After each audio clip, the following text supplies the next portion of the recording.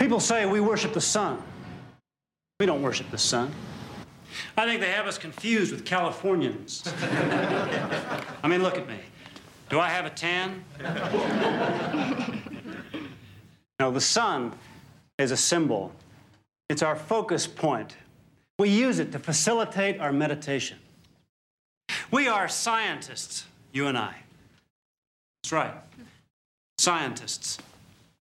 Someone comes up to you and asks you who you are, you tell them. Stand right up to them and you tell them, I am a scientist. And this is my laboratory. This is where we conduct our experiments. And this is where we make our discoveries. Welcome back, friends. Welcome back. It's time for another episode, a Forever Knight episode. Forever Knight Season 2, Episode 8, Faithful Followers. It's a good one. I like this one. Yeah, I think we're going to have a lot to say on this one. Yeah, I think we are. But before we begin, first, hi, I'm Rachel. And I'm Matt. Welcome to the Strange and Beautiful Book Club.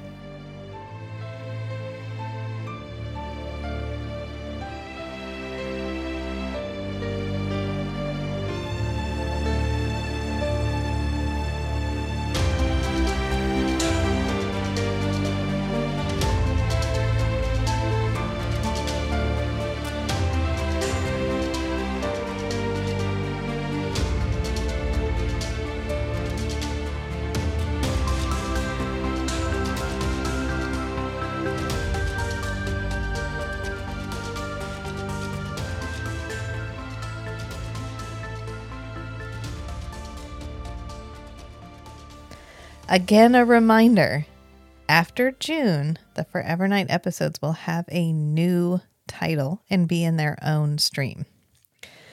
So if you haven't seen it updating lately and you're wondering where it is, and it's July, go look for Come In 81 Kilo. A Forever Knight podcast. Yes. Also, last time, we neglected to differentiate between the speed of a laden and unladen vampire.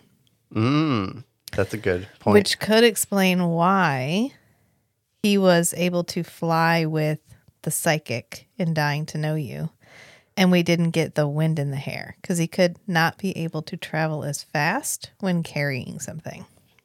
That's a good point. Also, if he is capable of propelling himself at will, is there a limitation on what substrate he is capable of propelling himself through? Because he may not be able to fly through the air over the Atlantic Ocean, but it is possible he could travel Underwater? Underwater. Yeah, I think it's just manipulating gravity. So he could pull an Aquaman and just and he just has to go down deep enough to be in the below the sunlight. the dark zone. Yep. The midnight zone. He could probably handle the twilight zone, Yeah. where there's still light, but it's not completely devoid of sunlight. Because he can handle indirect sunlight. He can be in a room with open window. Yeah, that's a good point. So he should be able to handle the twilight. He just can't be above a certain level under the water. So I just want to put that out there. He could not fly across, but it's possible for him to swim. Well, is it still swimming or is it submarining? So whooshing? Not just Subwhooshing. Subwhooshing. All right, I just had to get that off my chest. All right, so Okay. back to Faithful Followers, which is Nick versus the cult. Nick in the cult, Nick versus the cult. I don't know. We're left up in the air for a little while about whether or not the one he where is Natalie joined or tries not. to join a cult. Yes.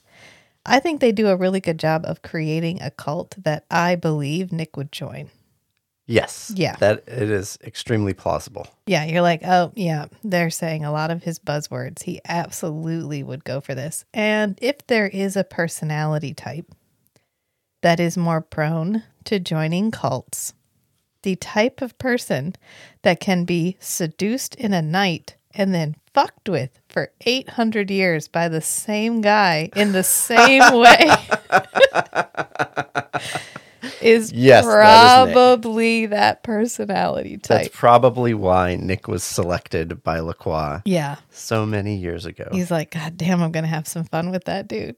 He's like, if we can get him in one night, it was probably a bet. Jeanette was probably like, there's no way. He's going to be like, nah, never mind. But nope, he was like, okay, sure, let's do this. And he's regretted it for 800 years. So we start out with people around a sun lamp with their like fingers outstretched towards the sun lamp. Ooh, And I feel like the orb. The orb. Yeah, they are contemplating the orb. And I feel like it's important to note that this is pre-Heaven's Gate mass suicide. So Heaven's Gate's around, obviously. It's been around since the 70s. But this is, we had Jonestown in 78, but we haven't had like a major cult event anytime around this episode. Right. I just felt like putting that out there because I feel like Heaven's Gate was such a huge media thing. It feels like this would be a reaction to that, but it's not. They're just like, well, I don't know. How about a cult? Let's put Nick in a cult, see what happens. And as they are around the sun lamp, we are cutting in between that and someone in the basement. And they turn off a breaker. They get out a metal step stool. They're working on some electrical cable with cords. Somebody brings down a mop bucket, spills the mop bucket. It surrounds the metal stool, and then they use a wooden handle of the mop to flick back on the breaker and electrocute I have this problems guy. with this premise. Please break it down for us. We had to watch this To 3 begin times. with, Yes. I will say it's fine. Like, I'll suspend my disbelief, whatever. But there are, like, if they'd had somebody who knows how electricity works, view the script and give feedback on how you could actually kill somebody with like residential electricity or Yep. whatever, like city electricity, there would be a number of changes. One, he's wearing rubber shoes. Mm-hmm. So the electricity wouldn't go through the ladder into his body, regardless of if he's holding them. Okay, the wires. Yeah. The way a circuit breaker works is when there's too much current flowing through the breaker, it charges up an electromagnet, and that's what closes the breaker. So if enough electricity was going through him to kill him, it would be more than enough electricity to Trip the trip the breaker. breaker. Yeah. And yeah, I took a closer look at the breaker, and it looks like it's a double breaker, so it's probably 220 volts. But 220 volts still isn't enough to I kill think you they most were times. playing on the lowest common denominator of electrical issues. There was water, there was a metal ladder, there was a guy working on it with metal tools, and the electricity was on. And everyone's like, oh shit, it's enough. It's Right. fine. It already for me, looks I was like, okay, oh so no. Here's my more plausible situation where Okay. you could All right. kill somebody is a high voltage transformer, Ah, like you get in fluorescent lights. like we did in Dead Air when we chucked the guy on the transformer and he electrocuted. I'm thinking just like fluorescent tube lights Mm-hmm. have a high voltage transformer in them, and it's extremely low amperage, but it's high voltage. High voltage is what goes through the body, Yeah. and amperage is what does the damage. So you could have had something where he's working on a high voltage transformer that's throwing out a bunch of power, and he's touching, even if you're not touching it, as long as the electrical leads are close enough to arc, then it could kill him. So I'm going to retcon this scene in my mind that he's working on a high voltage transformer, Yeah. and that's why the electricity killed him. All right. That's how that happened. And then we get the intro music. Yeah, that was our opening murder. I was going to say our opening electrocution, but Our opening crime. our opening crime. And then we cut to the intro. And then we cut back. And it has been 2 weeks since this murder. And it's been 2 weeks since anyone's heard from Nick. Uh-oh. Because Nick went street. Deep undercover. He went street. Again. This is our second undercover moment. Do you think he went in the same shirt full with bullet holes and was like, I got shot and I need somebody to cleanse me with light? How did he? I wouldn't be surprised if he showed up in his same undercover clothes. I would pay actual money to know how he got in this cult. I want to see the moment where he walked in and was like, I want to kill people all the time. And I believe that I am a vampire. That would work too. I know that we don't talk about what got him in here. Right. What was the hook that got him into the cult? Yeah. Well, I think it was fairly open access.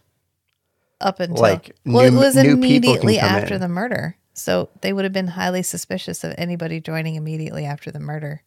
Yeah, I guess he'd have to justify. I mean, he could have hypnotized his way in. But still, I want to know, what was the story he told? I just wanted to... He was like, I have and memories. he'd have to have like a psychiatric history. Yeah, I think I'm 800 years old. Oh, shit, man. Yeah, come on.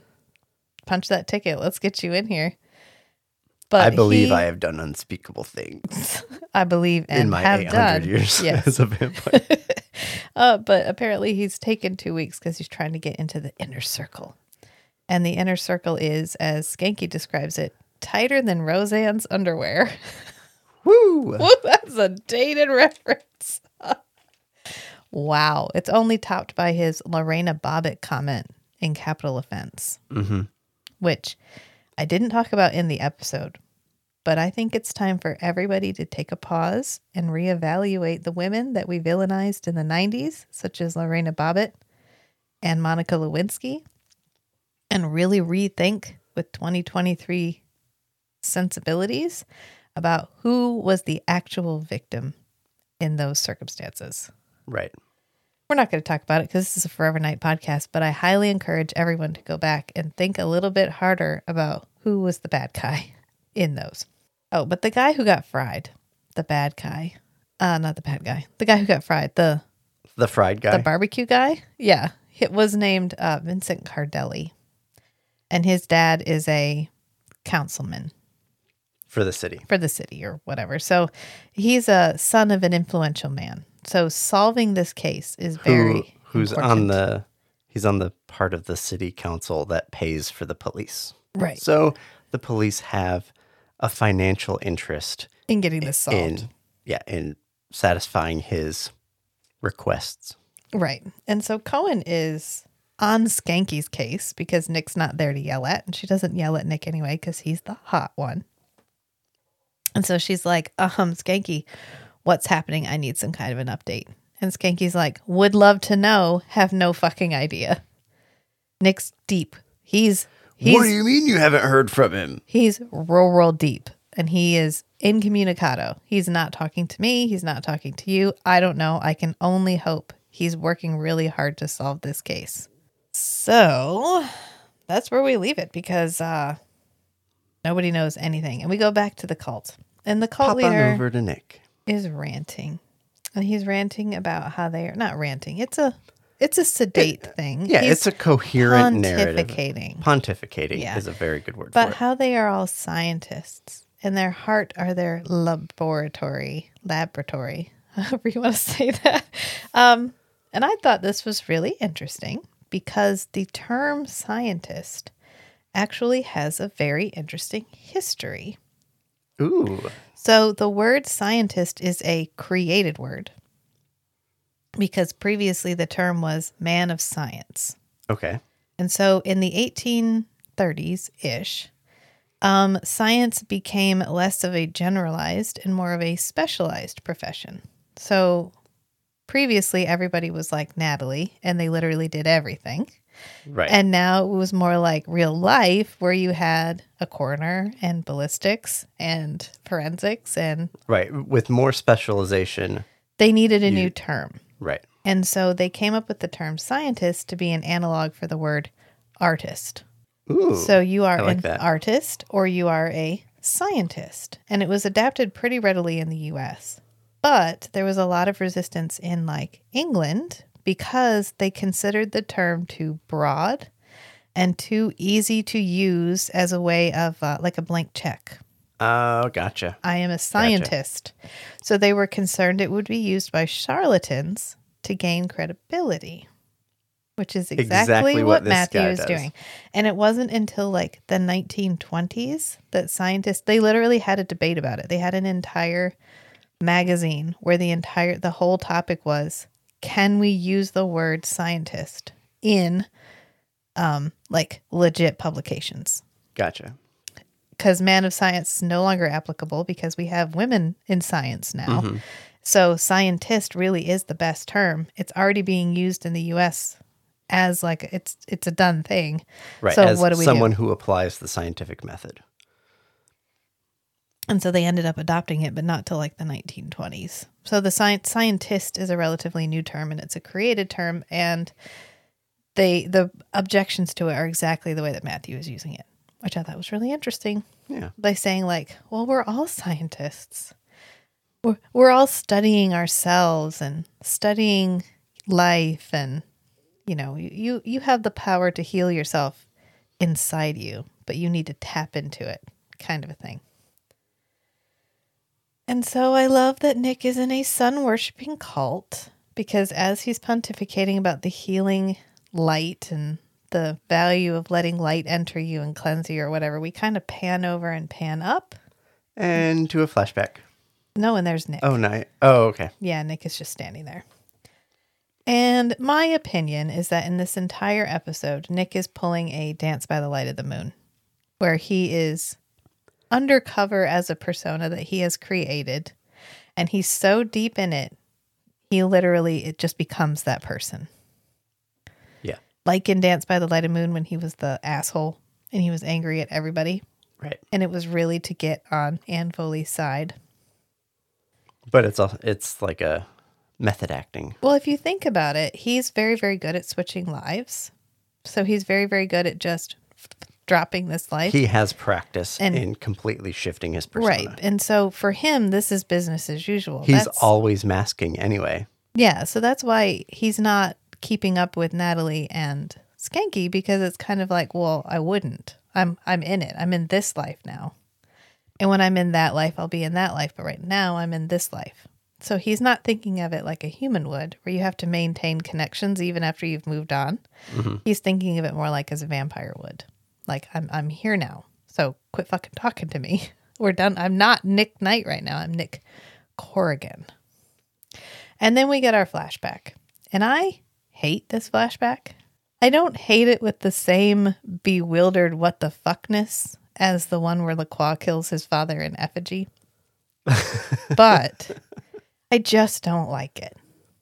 I think because I don't like seeing Nick hurt that way. Mm-hmm. And also, like, I love Lacroix very much, but sometimes I am very done with the ha ha ha, Lacroix wins again. Look how he fucked with Nicholas this time. Right. It's a gag that's kind of run out. And out. This one just feels cruel. Sometimes it feels like he's trying to teach Nicholas a lesson. Or testing Nick. Or testing him or whatever. In a way that feels like a bad parent, but someone who's attempting to be a bad parent. Right. This just feels like frat boy bullshit. Hazing. Like, I bet this dude that I've known for a while, I bet him that we could get you to bring your best friend over here so we could kill her, and you did. Well, except on Lacroix's side, Lacroix bet that Nick wouldn't do it. Yeah. And that's why Lacroix had to pay the other guy. Right. So Lacroix was kind of betting on Nick. Yeah, he was betting on Nick being wise to the trick, which he might have been were it Lacroix. Right. But this was somebody different. And so the fact that Lacroix just like got somebody else to be the Lacroix in that moment, I don't know. This is one of my least favorite flashbacks. So this is all we're going to talk about it because I mean, that's basically it. This guy says there's a cure, but they have to translate this paper. Can you please get your friend who's famous for being able to translate this shit over here? And Nick's like, 2 thumbs up, definitely bringing her. And so he gets his buddy, his lady archaeologist, to come. And the guy's like, can you go get us a cup of tea? And by the time he comes back with the tea, dude's killed her. LaCroix is there in like native dress for some reason. Nice headgear, LaCroix. And then they like laugh at him. Which, and that's the end. Isn't he from Egypt? No, he's Roman. There was a scene with him in a tomb. Oh, wasn't that his daughter or something? We will not discuss this. Okay. We will not discuss this. Okay. I can't do Divya right now. I read this. The only notable thing is that the guy who plays the second bad vampire, not LaCroix, Thomas, is the boyfriend from Last Act. And that's about it. And I had thought IMDb credits the lady from Love You to Death as being in this episode, but I don't think she actually is. Love You to Death. Which one was that? That's the one with the ballerina. The season finale of season 1. She's not in it. IMDb says she is, but she's not. Okay, yeah, I'm thinking through the cult members, and there's only like the one woman, Holly. Unless she's in it for like a second. Right. I don't think she's in it. IMDb, get your shit together. Well, they may just be working on the published cast list. Yeah, that's true. But when we're talking to Nick, or when we're talking to Skanky, when we're talking to Skanky, he's talking to Natalie because Natalie shows up and she's like, oh, looks like the reduction of paperwork act has passed you by. And he's like, I don't want to talk. He's not amused. Skanky's like, right. I'm not talking about this right now. I'm not in a bantery mood right now. Right. Because Nick has ditched me. Yeah. She's like, sun cult. So how's the Nick thing going? And he's like, I don't fucking know, Natalie. Which, surprising that Natalie was out of the loop for 2 weeks. For 2 weeks. Well, she thought he was undercover and checking in as usual, just not checking in with her. Right. But it turns out he's not checking in at all. And so she's like, hang on, you mean you haven't talked to him? And he's like, did I fucking stutter? He is incommunicado. And wasn't this Nick's case? Don't ask. So where is he? We can only guess at this point. You mean he hasn't contacted you? Nope. What do you mean, nope? I mean, he hasn't called. No hablamos telefono. As in, the party you're trying to reach has traveled outside the service area. Yeah, but you guys had a conference call scheduled with Cohen for this afternoon. You're not listening, Natalie. He is completely incommunicado. Don't you think that's a little weird? Weird is BAU, business as usual for Nick. Look, he probably just can't get away. Right, and he says about 5 different no ways. No hablamos teléfono. He is not talking to us. And she's like, don't you think that's a little weird? And he's like, Nick's weird. Like, it's not weird for Nick. No, I don't think it's that weird. Skanky has the most faith about Nick in this whole episode. Except for Jeanette. But Jeanette's just like, it's not going to kill him. Who cares? If he's in it for 5 years and then pops out, what's that to me? I don't fucking care. She does not care. That's why she has faith, because she literally it doesn't matter to her whether he's in it or not. But Skanky is the one that's like, I think we just need to give him more time. Yes, I'm upset. Yes, I'm frustrated he's not checking in, but I am hoping it's because he is so deep in there and doing such a good job, he doesn't want to blow his cover. Right. Whereas literally everyone else is like, that's it. Right. If you trust that Nick is actually making progress, then the fact that he doesn't have wiggle room to get a message out means he's so deep in it that they're just constantly watching him to vet him. Yeah. Which is a good place to be. Right. For the undercover cop. Yeah. It's fine. And Natalie's like, are you worried? And he's like, no. They sit around and like look at sun lamps and shit. I don't care. He's going to be fine. What are they going to do? Force feed him cyanide, which is a Jonestown reference. Which actually in Jonestown, they did not drink Kool-Aid. So the phrase drinking the Kool-Aid is inaccurate. They drank Flavor-Aid, the bargain brand version. Drinking the Flavor-Aid. Drinking the Flavor-Aid just doesn't have the same ring to it. And I know we're not going to talk about the flashback, but I feel like we should pause for a minute and talk about how good Garrett Wynn Davies is with different accents. because he has to have a Yes. British accent in this flashback. But he is Welsh. Right, but he does a good job slipping in and out of different accents to the point that sometimes he does it in Nick Knight conversation and it's not noted. He just does it. Probably the same way when I'm even the slightest bit tipsy, I speak Spanish. Not well. I don't want anybody to think I do that well. I don't know why, but it just on happens. the last cruise we No, were we're not on. gonna. No, I don't need you to dox me like that. You're just gonna. I'm moving on. So, the cult guy is still going on about the cleansing power of light, and this lady runs in, Holly, and she's like, "Oh my God, David's got a gun!" And so they go, "Oh my God!" And so they go to see David, who's in like the mess hall, and here's this. where we see the charismatic power of the leader of this group. Because he's got to talk him down because this guy wants to kill himself because his dad came today and he doesn't believe in anything that he's trying to do and he's trying to get him to quit and he told him this was all stupid and he just wants him to go home and nothing he ever does is worth anything. And I'm sorry, are we talking about Laquan Nick or are we talking about this guy?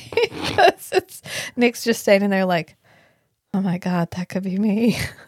I totally feel that. My dad is just like that. And Matthew is like, no, listen, we've rendered the past inoperative. We're all friends here. We're all working together.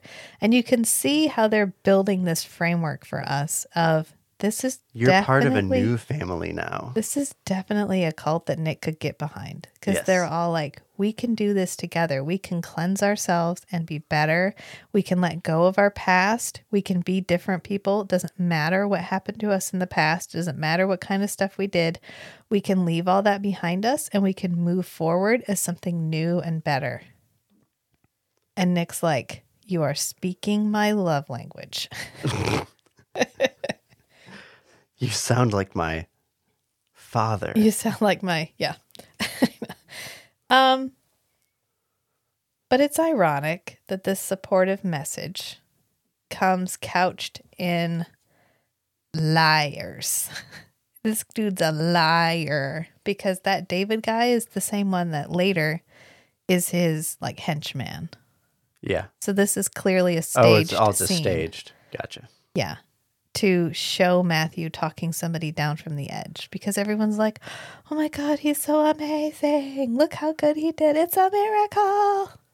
Which later Nick shows him how to do it for real. Yeah. So it's kind of ironic that in the present, he's hearing all of these messages and they're all lies. Mm-hmm. And in the past, it was the same thing. Right. The only reason he bought in to the Thomas's lies is because that's what he wanted to hear. And it's the same thing in this cult. Fool me once. Fool me twice. Fool me 3 times, fool me 4 times. Just keep on fooling me. But it's finally Nick's turn to get cleansed because they're in the cleansing room with the cleansing couch having a cleansing meeting. With the cleansing stickers. The cleansing stickers. And he's like, Nick, it's your turn. And so Nick comes and lays on the couch and they put the sticker on his forehead, which he has this whole he has like a pack, like a plastic pack of stickers sitting next to Nick's head. And like, did you order those in bulk on eBay? I need them reflective stickers. And he puts the sticker on his head. And then we go through this whole like visualize the sun, visualize it coming into you and cleansing you. And Nick's like, oh God. He just keeps having flashbacks Yeah. to the times that he's gotten caught in the sunlight. Yeah, he's like, I don't like. Ow! Ow! Ah, shit. And then he ends up vamping out. Which is interesting.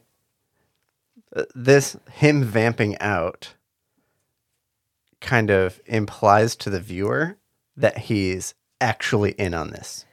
Right. Well, I think that's what we're supposed to be getting the entire time. Did you feel that way? You had never seen this episode. It was ambiguous to me about Okay. whether he was pretending the whole time or whether he was actually getting caught up in. And I think that's what it's supposed to be. Right. Same as in the Dance with the Light and the Moon, where we're supposed to be left with, is he doing this on purpose? Or is this part of a bigger game? Right. This is probably what tipped him off that there's medication Yeah. on the sticker. Right. Because he said it made him queasy. Right. Yeah. Right. Whatever effect it had on him probably made him vamp out. Yeah. And we go back with Skanky for a little while because Skanky is getting all the flack because nobody can yell at Nick. So everybody's yelling And they're at a Skanky. team. And this is Team. but it's Counselor, the councilman whose son died, Yes. Cardelli, and Cohen. And they're both like, so what's Nick doing? And Skanky's like, I don't know. And they're like, is he solving the case? And Skanky's like, I certainly hope so. I believe he is. I believe he is. And he gets this parting shot. Cardelli, the councilman, gets this parting shot of, at least one of you is doing your job. Like, well, Nick's the one who disappeared into a cult, and Skanky's the one who's out here still pounding the pavement. So Right. Who is doing their job here right now? I don't know why Skanky is getting so much flack for this. It is Right. not his fault what Nick is up to. Except if Nick's deep undercover, there's an expectation that he kind of get a message out once in a while. Yeah, on Nick's part. To at least one person, which if there's any one person that he would get a message out to, it would be his partner. And Yeah, but it's not Skanky's fault that Nick isn't contacting him. right, it's Nick's fault, but the department would expect that Skanky would be receiving updates. Yeah. And they're angry that Skanky is not receiving updates. Yeah, So they have to express that somehow, but right. I guess. But that it's like scene don't shoot of- the messenger. Right. I think it's because it's got to go somewhere, and Skanky's a target. Yeah. Nick is not. But that scene with Skanky getting yelled at is sort of interspersed with the cleansing scene that's going on back at the cult headquarters. And so he's like, visualize what you want to be rid of. Like, visualize what you want cleansed out of your life. And he just starts seeing flashes of LaCroix. And it cuts back and forth really rapidly. And this builds up to his like sit up vamp out. And Yeah. he has the whole like glowing eyes. And we were watching it in the living room. My son happened to look up right when that scene came on and he goes, well, that's freaky. Which I bust out laughing because the orange eyes get me every single time. And 'Cause- like keeping his mouth in that snarl. It's like just close your lips, dude. Let it Hide go. the fangs. Just let it go. You know, they had to linger. It was fine, but like the orange eyes are never quite centered. And when he looks around, they look really weird. Yeah. And so it's just not my favorite. It's not my favorite vamp makeup. It is nice to know my 7-year-old thought it was freaky. And the next scene is Nick is stirring this pot. And it's this giant ass soup pot. And he's just standing there. I thought it was laundry. Oh, you thought it was laundry? I thought he was stirring a big vat of laundry No. for like an industrial machine or something. No, he's stirring like soup or something, but it's really low. It's dinner. And it's huge. And he's just stirring it. And Skanky gets in. I don't know how Skanky gets in there because the doors are locked. Because Natalie can't get in when she comes. But he Goes street. He must go straight. He gets in through the sewers. He takes a page out of Nick's playbook. But he gets in and he's like, oh, Nick, I'm so glad to see you. And Nick's just standing there. And he Unresponsive. he keeps trying to get Nick to respond, and Nick's just stirring the spot. And he does look at him, and he's like, "Oh, hi, Skanky." And he's like, "Oh, dude, are you okay?" And Nick's like, "I'm fine, Skanky." And Skanky is literally like, "Well, how's it going? Like, I need an update. I need something. Like, I haven't heard from you. What's going on?" He's like, "Tell them I'm here, and I'm not leaving, and don't come back." Nick, what's with you? You look real wiped. I'm fine. And? What do I tell the boss? Tell them I'm staying here. You're staying. And don't come back. And then Go away and never come back. except just Like Smeagol. but very blandly, like, and don't come back. And then he just turns and walks away. So I guess that stew's going to burn because nobody's there now to stir it. Yeah. I don't know. Bye, Felicia. Bye, Felicia. And then we cut to Matthew. And Matthew, the evil cult leader, not Matthew, the podcast co-host, is like, I want you to, no new members until after this Cardelli thing settles down. And I want you to look into Nicholas Corrigan. Anything you can find.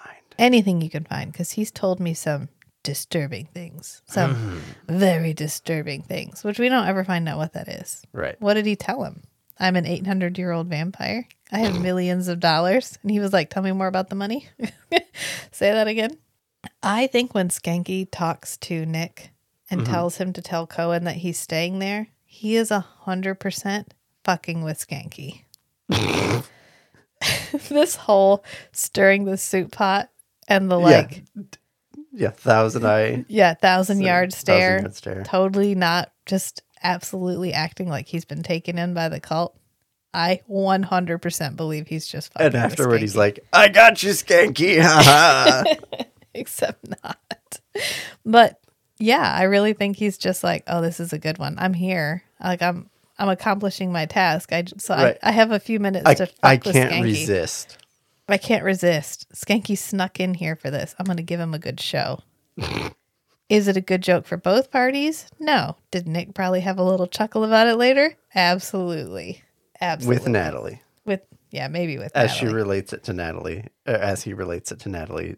It's probably like, Yeah. oh, I really got him good that time. And we get a lot of Skanky and Natalie bonding in this episode because we don't have any Nick in between. And so Skanky immediately goes to Natalie and he's like, I am really worried about Nick. He had he looked like he joined a cult.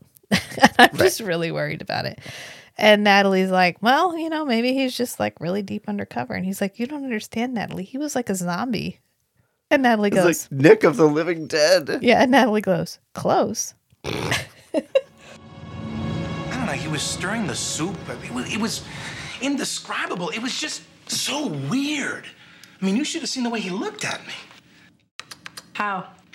The 1,000-yard stare. Nick Knight of the Living Dead. I got the distinct feeling he was not happy to see me. And so Natalie acts nonchalant, but she does end up going to the Raven. Because if we have a sage, it is Jeanette. It is not Lacroix. No. No, it is Jeanette. And everybody goes to Jeanette for wisdom. And so Natalie's like, there's only one possible place I can go to learn more about Nick, and that's to his former wife. And so she goes to see Jeanette at the Raven. And we get a little bit of recycled footage of the Raven. We get a clip from Bad Blood.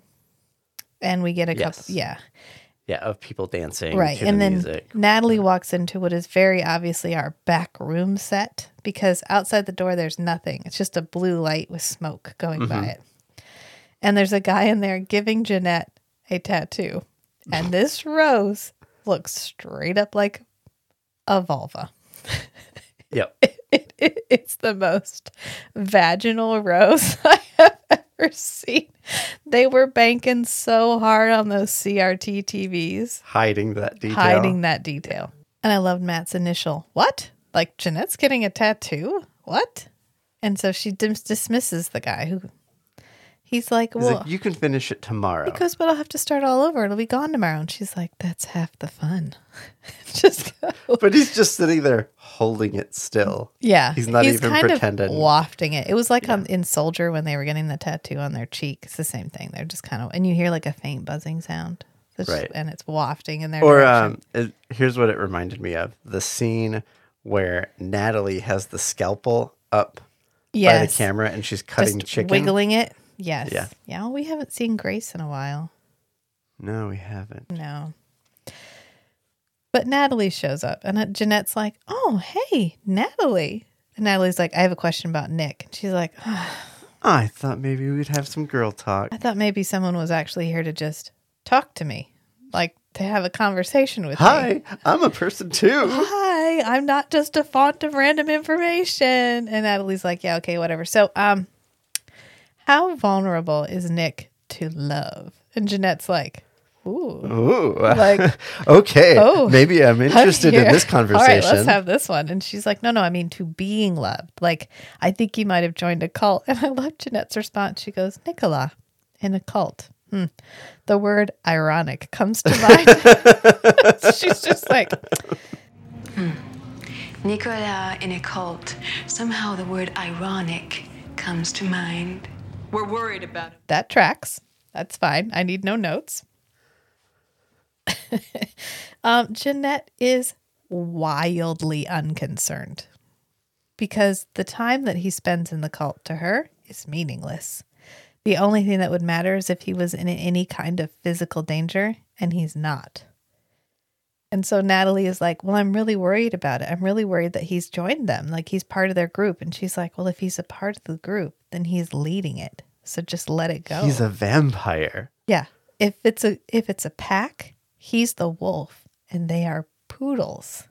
And Natalie's like, this went exactly how I thought it was going to go. So thank you so much. I am really reassured, Jeanette. And Jeanette's like, you're welcome. She's done.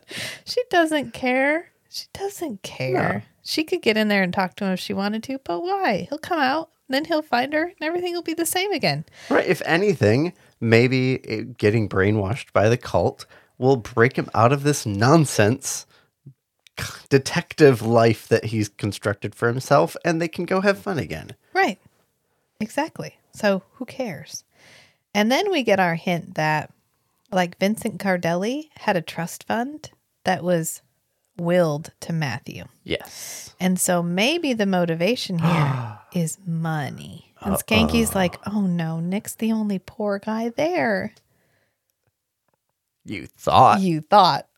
So then we see Matthew coming in to talk to Nick. And he sort of steers the conversation around to, well, we do operate at a loss. And Nick's like, oh, I'm in a position to help you. I can give you some money. And he's like, I don't want your car or your house or your savings or anything, Nick. We can talk about it later. We can talk about it later. And Nick says, if I didn't trust you, I wouldn't have offered. Ooh. You're like, way to sell it, Nick. Oh, shit. Maybe he has fallen for this. So I think that the overall theme of this episode are the things that you desire most are what make you the most vulnerable. And I think that's why this feels believable that Nick would join this. Right. Because this is what he desires. They are using all of the buzzwords. If you just replace sunlight with humanity, like, he wants to be human. He wants to be cleansed. He wants his past to no longer matter. He wants to be able to move forward like new and fresh. So it's believable he would join this. It's believable he would give them money.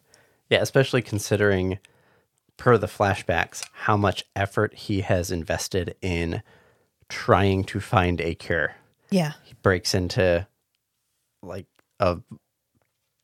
crypts in Germany. Yeah, during the war. We haven't even seen half of his ventures yet. Right. Yeah, so there's so much more to go here. And I think we also need to talk about how good Geraint Wyn Davies is at different personas. Because, like, right here, he comes and talks to Holly. We get, like, seeing the mop bucket and seeing the mop bucket drive up to Holly. And then they take the mop out, a very dry mop, by the way, slap this dry mop down on the ground. And Holly looks over and it's Nick, right. But it doesn't look like Nick. Right. He has this like innocent face, very shallow, happy face. Yeah. He's like, oh, I'm sorry. Did I scare you? I'm so sorry. And she's like, oh no, you're fine. And she tells him, like, you're going to love it here. 2 months ago, I was a mess. I was so close to losing it. My marriage was falling apart. My kids were really tough. And he's like, oh, you have kids? And she goes, yeah, 2 little girls. And he's like, oh, great. Where are they? And she's like, I don't know. And he's like, oh, okay. Oh, okay. I'm going to get back to mopping. All right. But in that moment, he doesn't look like Nick. Right.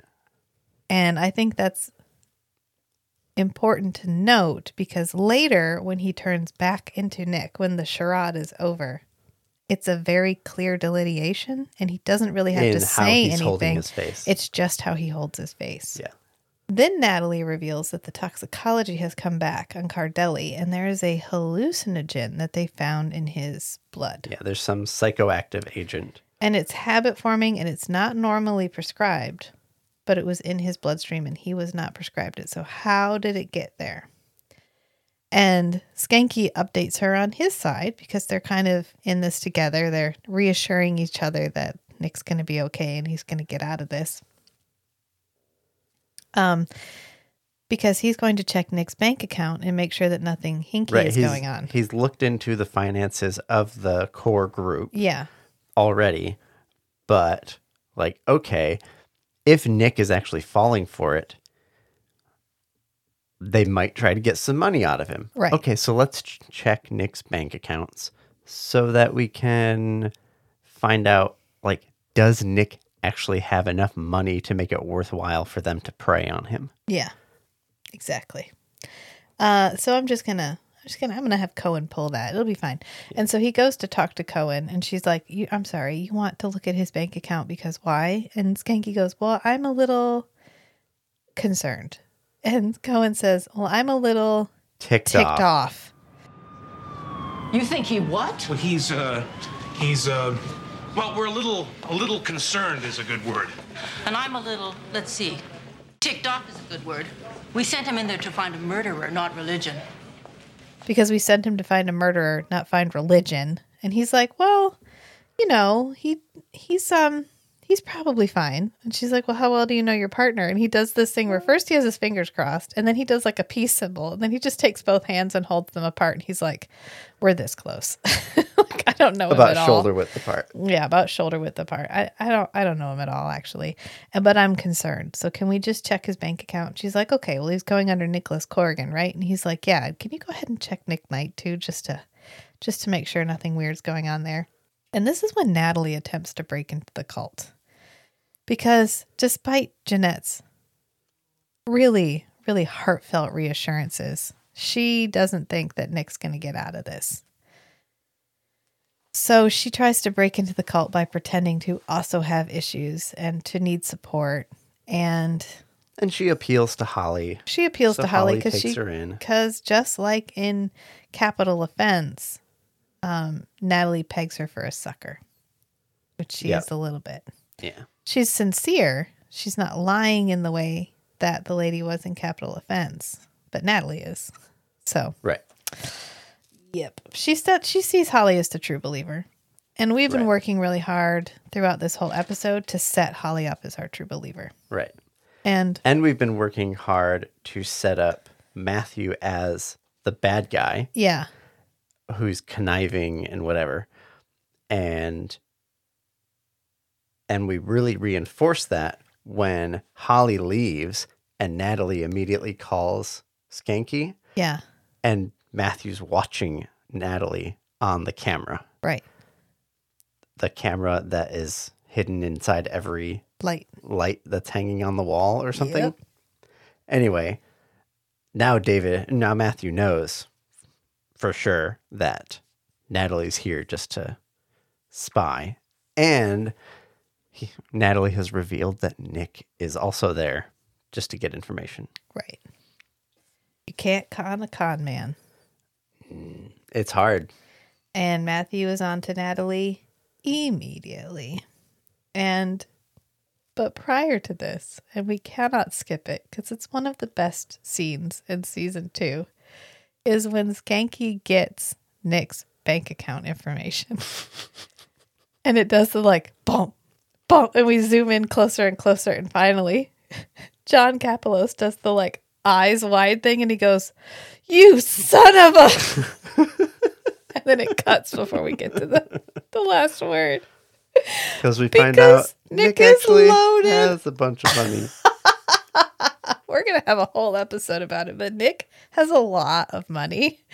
And what Skanky is seeing is his checking account, which has $1.2 million in it. Right. And I think that part is so funny.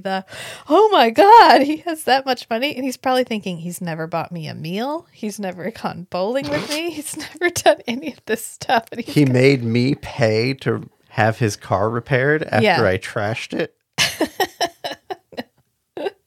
There's probably a lot that goes through his mind in that moment. I just love that moment. And then then we go back to the cult. And this is when we see him talking to Barton, who is the guy that he set that scene with earlier. Yeah. David, yeah. And David is in his room and he's all covered in patches. And this reminded me of, did you ever watch Absolutely Fabulous? No. Okay, Absolutely Fabulous is a hysterical British situational comedy. And there's two characters, and one of them is Patsy. And Patsy has this giant beehive, and she smokes constantly. And so there's an episode where she's trying to quit smoking, and she has patches all up her arm. Yeah. Like nicotine patches. And the one lady, whose name is Saffron, who's the sensible daughter of the one character, is like, oh my God, they're not working. They're recharging. So they're pulling nicotine out of her instead of putting it in. And that's what it reminds me when he has like the patches overlapped on him. Yeah. Anyway, Absolutely Fabulous is really funny. It's not sci-fi, fantasy, or horror, but it's funny. So anyway, David's high as a kite. I'm getting there. Yeah, I know. And he's going after Natalie. So he gets his gun out of the drawer, the one that he had earlier that supposedly got taken from him. And while Natalie is providing this very convenient distraction, Nick sneaks into Matthew's office to get the tape of his cleansing, and he opens the TV armoire to find the CCTV that he uses to watch everybody.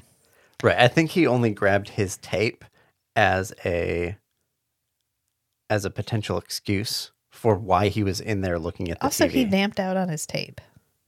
Well, yeah. Yeah. So, and he may have said stuff because he was drugged up. Right. So even if it just made him queasy, he could have accidentally let things slip that he doesn't want that entered into evidence. So he grabs it.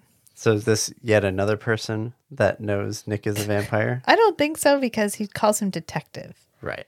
Because this is when Matthew comes back into his office. And first, Nick's back is to us because he's watching the TV. And then Matthew says, like, what are you doing in here, Nicholas? Or should I say, detective? And this is when Nick turns and he's Nick again.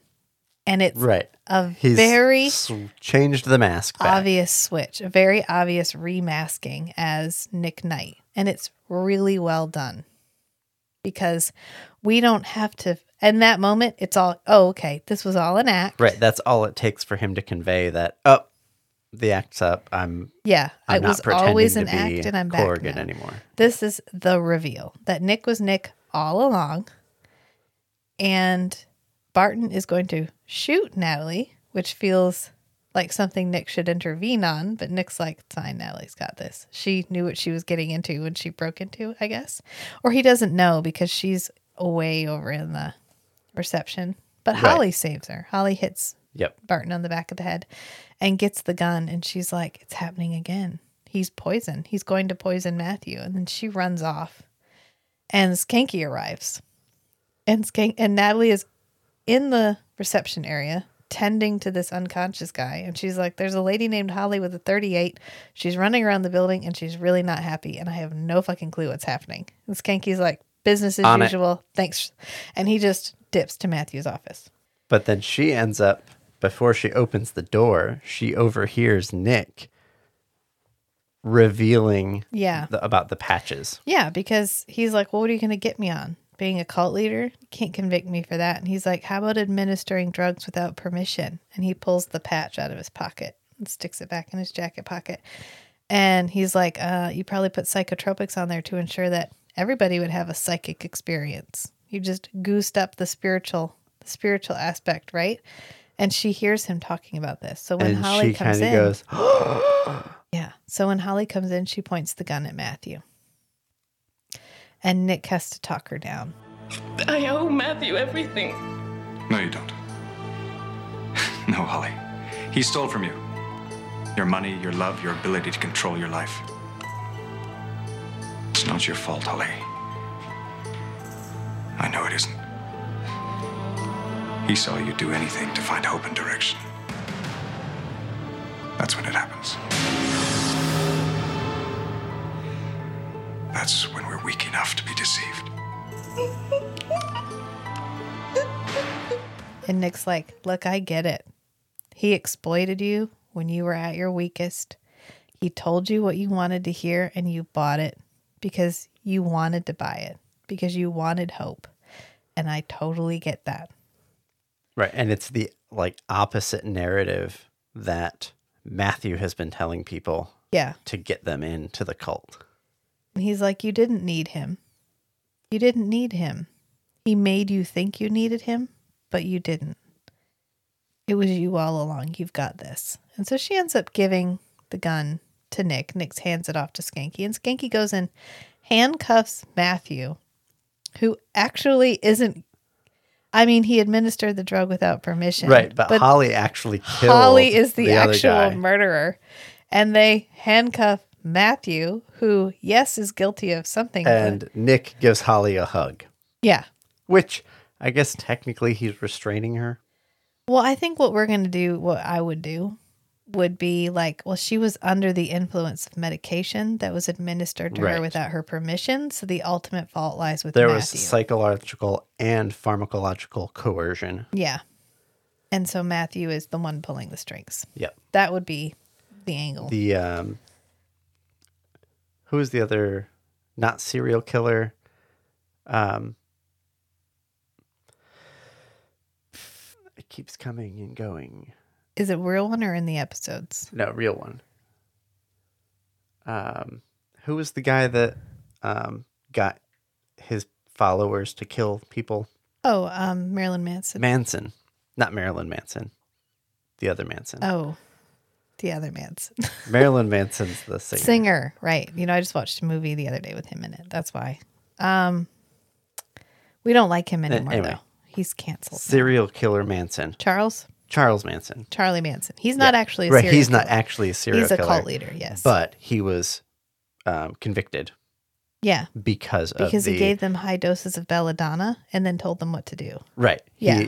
He gave them drugs and psychologically manipulated them. Yeah. Into committing these crimes. And it's similar to the same thing. Matthew didn't tell Holly to kill people. Right. But he reinforced He created the conditions. An environment where that was her only option. Right. And that's the end of the cult.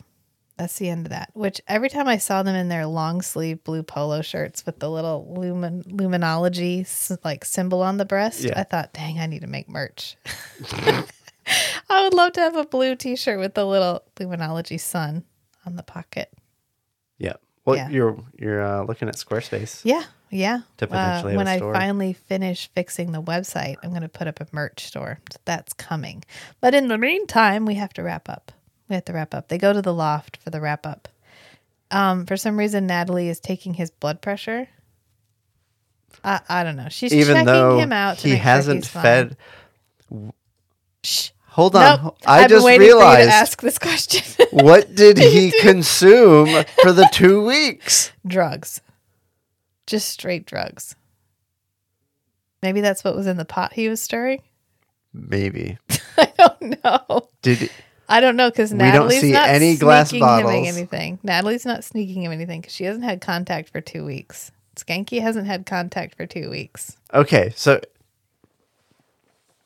this may be a bit of context that maybe they added on purpose. In the flashback, when he's meeting with Thomas, the other vampire, It travels well. it travels well. Yes. But they are So- always being filmed. They probably eat meals together. Yeah. Has he had to eat? I was waiting for these questions and I don't have a good answer for you, honey. I don't. Unless he was like, sorry, I'm a little sick. I have a liquid only diet. It's called red wine and I bottle it myself. No one else can drink it. That's what my refrigerator is full of. I'm having salad, fruit salad, fermented fruit salad, wine. I'm having wine for dinner. Please don't ask any further questions. I don't know. Okay. I don't know. Yeah. Did But they have then- outings? Did they have group outings? Because everything at this cult appears to happen at night. or at least indoors. You'd think a cult that worshipped the sun Would spend time in the would sun. have a lot of sun-related things that they did besides just having these really cheesy-ass sun lamps on the wall, which make me really anxious, by the way. I could just imagine having all of those bright lights all around the wall at eye level all the time. Yeah, that would be distracting. Yep. And they run none of the cords through the wall. The cords Right. dangling down below every single one of Because they them. didn't want to permanently modify the set. Yeah. It's probably Maybe they're pull cords. They just look like cords. except they're like taped to the wall. Because they're never off. He comes to visit Nicholas. Matthew comes to visit Nick. And Nick's laying down like sleeping, supposedly. And every light on the wall is on. Yeah. How anxious would it make you if you were allergic to the sun and you were in a place that was like mimicking the sunlight at every moment? And then you can't even eat. You're there for 2 weeks, which we've established he can't even go like 2 full days Right. without eating something. Yeah. And I don't know what the minimum amount he can consume. Maybe that's why he's so spacey for half of it. I don't know. He can eat. We've seen him eat. He ate Right. in 1966. He just doesn't like to eat. Right. If he eats, does his body process it and he has to pass it? Or We'll keep our eyes out for in future episodes. I to see believe if in the- a previous episode I stated that Nick does not shit. And I stand by that. So I'll just leave it with that. his shit doesn't stink. No, he just doesn't at all. It just doesn't happen. I think I watched one vampire movie where the vampire peed. And they peed pure blood. That was the one with the guy from Babylon 5. Yes, Demon Under Glass. Yes. Yes. God. Wow. I'd cover that one, but I don't think you can find it anywhere. That was some...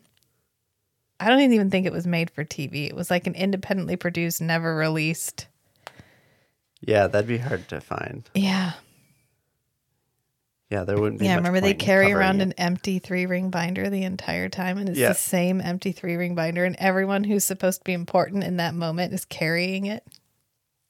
Yeah, it had the guy from do you remember that television show? And it was about that white guy who went to the jungle on like the Vietnam War. You remember that? And he became like the Sentinel or something. He had heightened senses. Oh, yeah. Wow. He becomes friends with that one guy who like knows the lore and understands all the whatever. He's in it. But yeah, oh my God, the Sentinel. Wow, memory unlocked. We're not done. We're not done. Okay, so Skanky and is at Nick the loft. hasn't even Yes, sorry. talked about the money We yet. haven't talked about the money because Skanky's like, well, I guess if you're okay, then I don't matter anymore and I'm just going to leave and no one's even going to notice I left. And Nick's like, Skanky, what is it? What do you want to talk about? And you know Nick is just happy to be back in a vest. Yeah.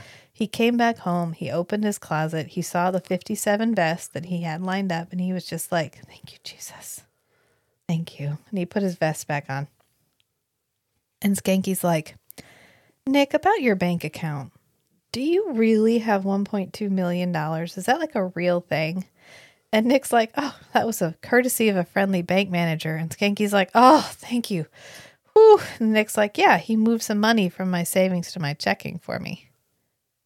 And I didn't Skanky- want Matthew thinking I didn't have any money to contribute. Right. And Skanky thinks he's joking. He's like, oh, Nick. Ha ha ha, savings to checking. Oh, yeah. Ooh, Well, you're so funny, Nick. I'm gonna That's go great. home. And then we have our wrap up with Natalie, which she's like, oh, you better be glad he didn't see that blood pressure monitor. Be like, Natalie, that's on you. Why'd you take his blood pressure? What are you blaming Nick for this? He probably did just feed a lot. Oh. And so he probably has blood in his body. Because he hasn't for a while. Maybe that's why he looked tired. Because Skanky was like, well, you look really tired. And then we get our kind of sad line where they talk about the drug and Nick's like, yeah, it made me queasy, whatever. And Natalie's like, oh, cults, I just don't get it. And Nick's like, they do teach us stuff. Like, they teach us simple truths. Like, people that promise you everything probably want to take everything from you. And once they're done taking everything you have to give, you're nothing. Right. And Natalie's like, oh, there's a backstory there. So she just walks over and pats his arm and she's like, you did good job, detective. And no one can take that away from you. And he's like, you'd think. I hope. And that's the end of the episode. And that's it. It's just like, yeah, you're right. Everyone who ever told me that they could help me was lying to me. Thank you, Natalie. Except for Natalie. Although she's a little salty in this episode. Like when... Understandably. Like when Skanky calls him a zombie and she's like, you're not wrong. Oof. You're getting warm, Ooh, Skanky. Natalie. Oof. That felt a little salty. Yeah, I don't know that we learned anything from this episode because it's the same. I don't know. I hope we mixed the flashback up a little bit. The next episode is Undue Process. So yeah, we mix it up a little. And I don't want anybody to question the fact that I knew the episodes in order just off the top of my head, or that I knew what flashback was in Undue Process. She's been reviewing the list of episodes on Amazon. I like Undue Process. Undue Process is another one where we're going to try to be talking about something socially relevant. Which I always like it when they try to do that because it's like, oh, 90s. The 90s perspective. How are you going to try to teach me something today? Let's see what's happening here. This one didn't really try. I mean, maybe cults. Although in the early 90s, cults are like, I guess they're still cults. I'm not going to say there's not still cults, but it's not like the 70s where they were thick on the ground. Right. I think it was trying to show us that Nick has grown in what he will and will not believe. His bullshit detector's a little stronger now. Yeah, his bullshit radar has strengthened, is upgraded. Probably post Love You to Death, post Sylvain. Yeah. I have a feeling for Nick that was very much the last straw of, you can lie to me, but I'm done. Like, I'm done believing that you want what's best for me. I held on to that hope for 800 years. But eventually he's going to learn. But I mean, he is Nick the Brick. Yeah. So, I don't know. It's kind of endearing that he's not a jaded character. It feels like a very 90s character to me. If you plopped this character into a modern procedural drama, they'd be the, like, naive idiot that everyone is always taking advantage of. And in this case, he still is naive, but he's not portrayed as an idiot. He's just portrayed as, like, terminally optimistic. Well, in, like, philosophical development stuff, they kind of there is a narrative that goes something like, at first you are naive, and then as part of growing up is you become more cynical, but then the next stage after that is that even though you know people will lie to you and hurt you, you still reach out and trust people anyway, because that's how you have good relationships and make the world a better place. Right.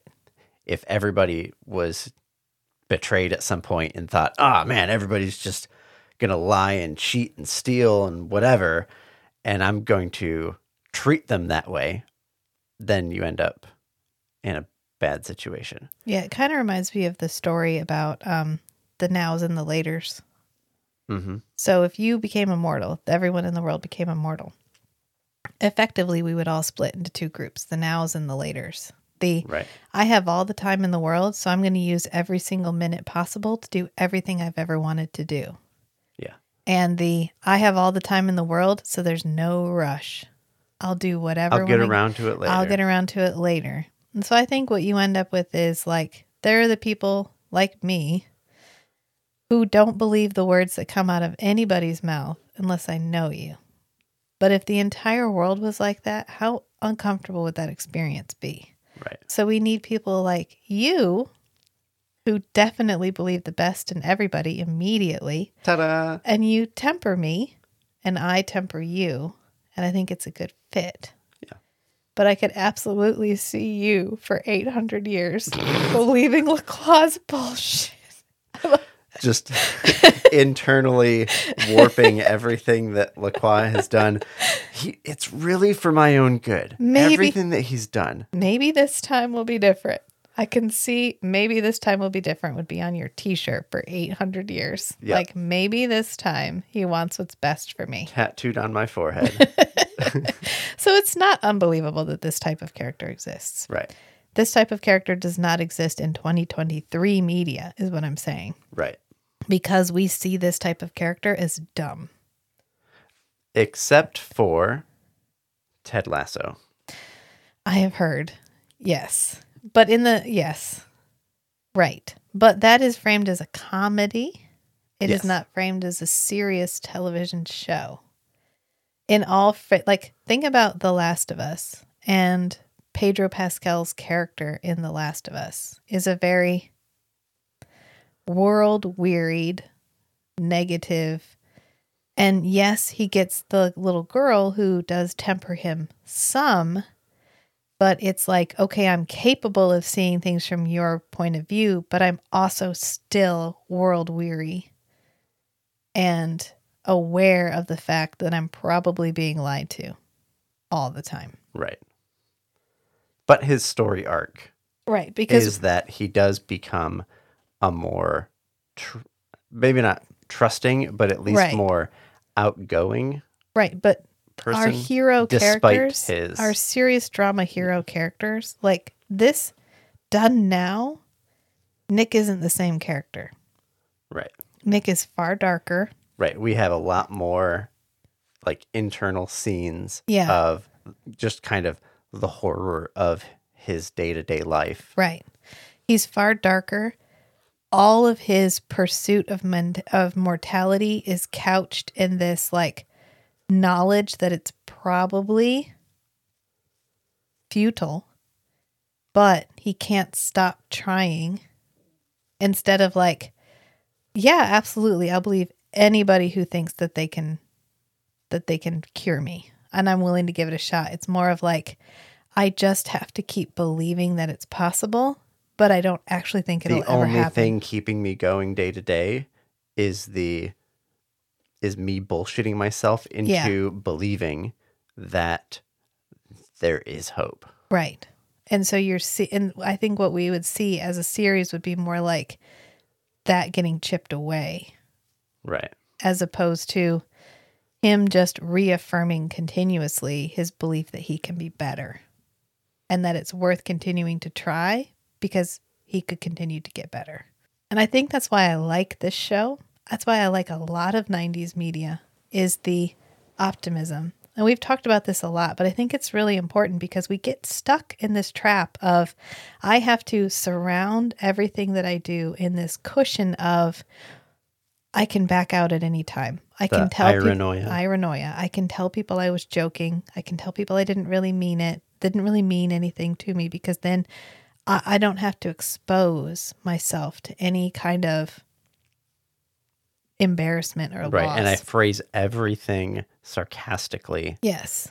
So that if someone's like, oh, you actually like this thing? It's right. like, no, I was just messing with your head. Right. And that's how we get and grimdark. Like, that's how we get a lot of like, I'm not going to talk about Picard, but you just see that optimism stripped away. Right. And you might see false optimism, but it's always tempered with, but I'm still waiting for the other shoe to fall. Instead of like Babylon 5 and Forever Night, where you have the idealistic, we can have an idealistic character, and with 2023 lenses viewed as naive character, and it's okay for them to be the hero. And I love that. Yeah. And that's why I'm here. And I think we'll just leave it at that. Do you want to talk about the Instagram? I guess I could talk about the Instagram. We have an Instagram. Do follow it for lots of updates, because stuff's going to be happening throughout June and July. Mostly throughout June and July. But announcements through June. Yeah. New stuff happening in July. So feel free to boogie on over and follow us. We have 200 followers. You're in good company. I think they're mostly people because they don't drop off. So Yay. yay. We also have a Patreon. I do keep the Patreon updated for free, but there is content that is available only to Patreons, and soon to be more content available only to Patreons. So do hop over to Patreon and follow us on there. It's free. You can pay, or it's free, whatever. Just go do it. I'm working on the website. It's going to be great. It's going to be beautiful. I have high hopes that this time it won't break and it won't take me like 6 months to get back around to fixing it. If in the meantime you want to send us any recommendations, you can. You can email us at thehosts@strangeandbeautiful.club. Also, I finished putting every single one of our episodes up on YouTube. So if you like YouTube, or if you have a friend who only likes YouTube, they can now listen to us on YouTube. And they're separated into playlists. Yes. On YouTube, there's a playlist for movie episodes, there's a playlist for book talks, and there's a playlist for Forever Night. Yep. So feel free to head on over there and check that out. Like and subscribe. Like and subscribe. Give us 5 stars, reviews, all the things. So I think we'll just leave it there. So remember, sometimes the strangest things are the most beautiful too. So be who you are and love what you love. Until next time, friends. Bye. Bye.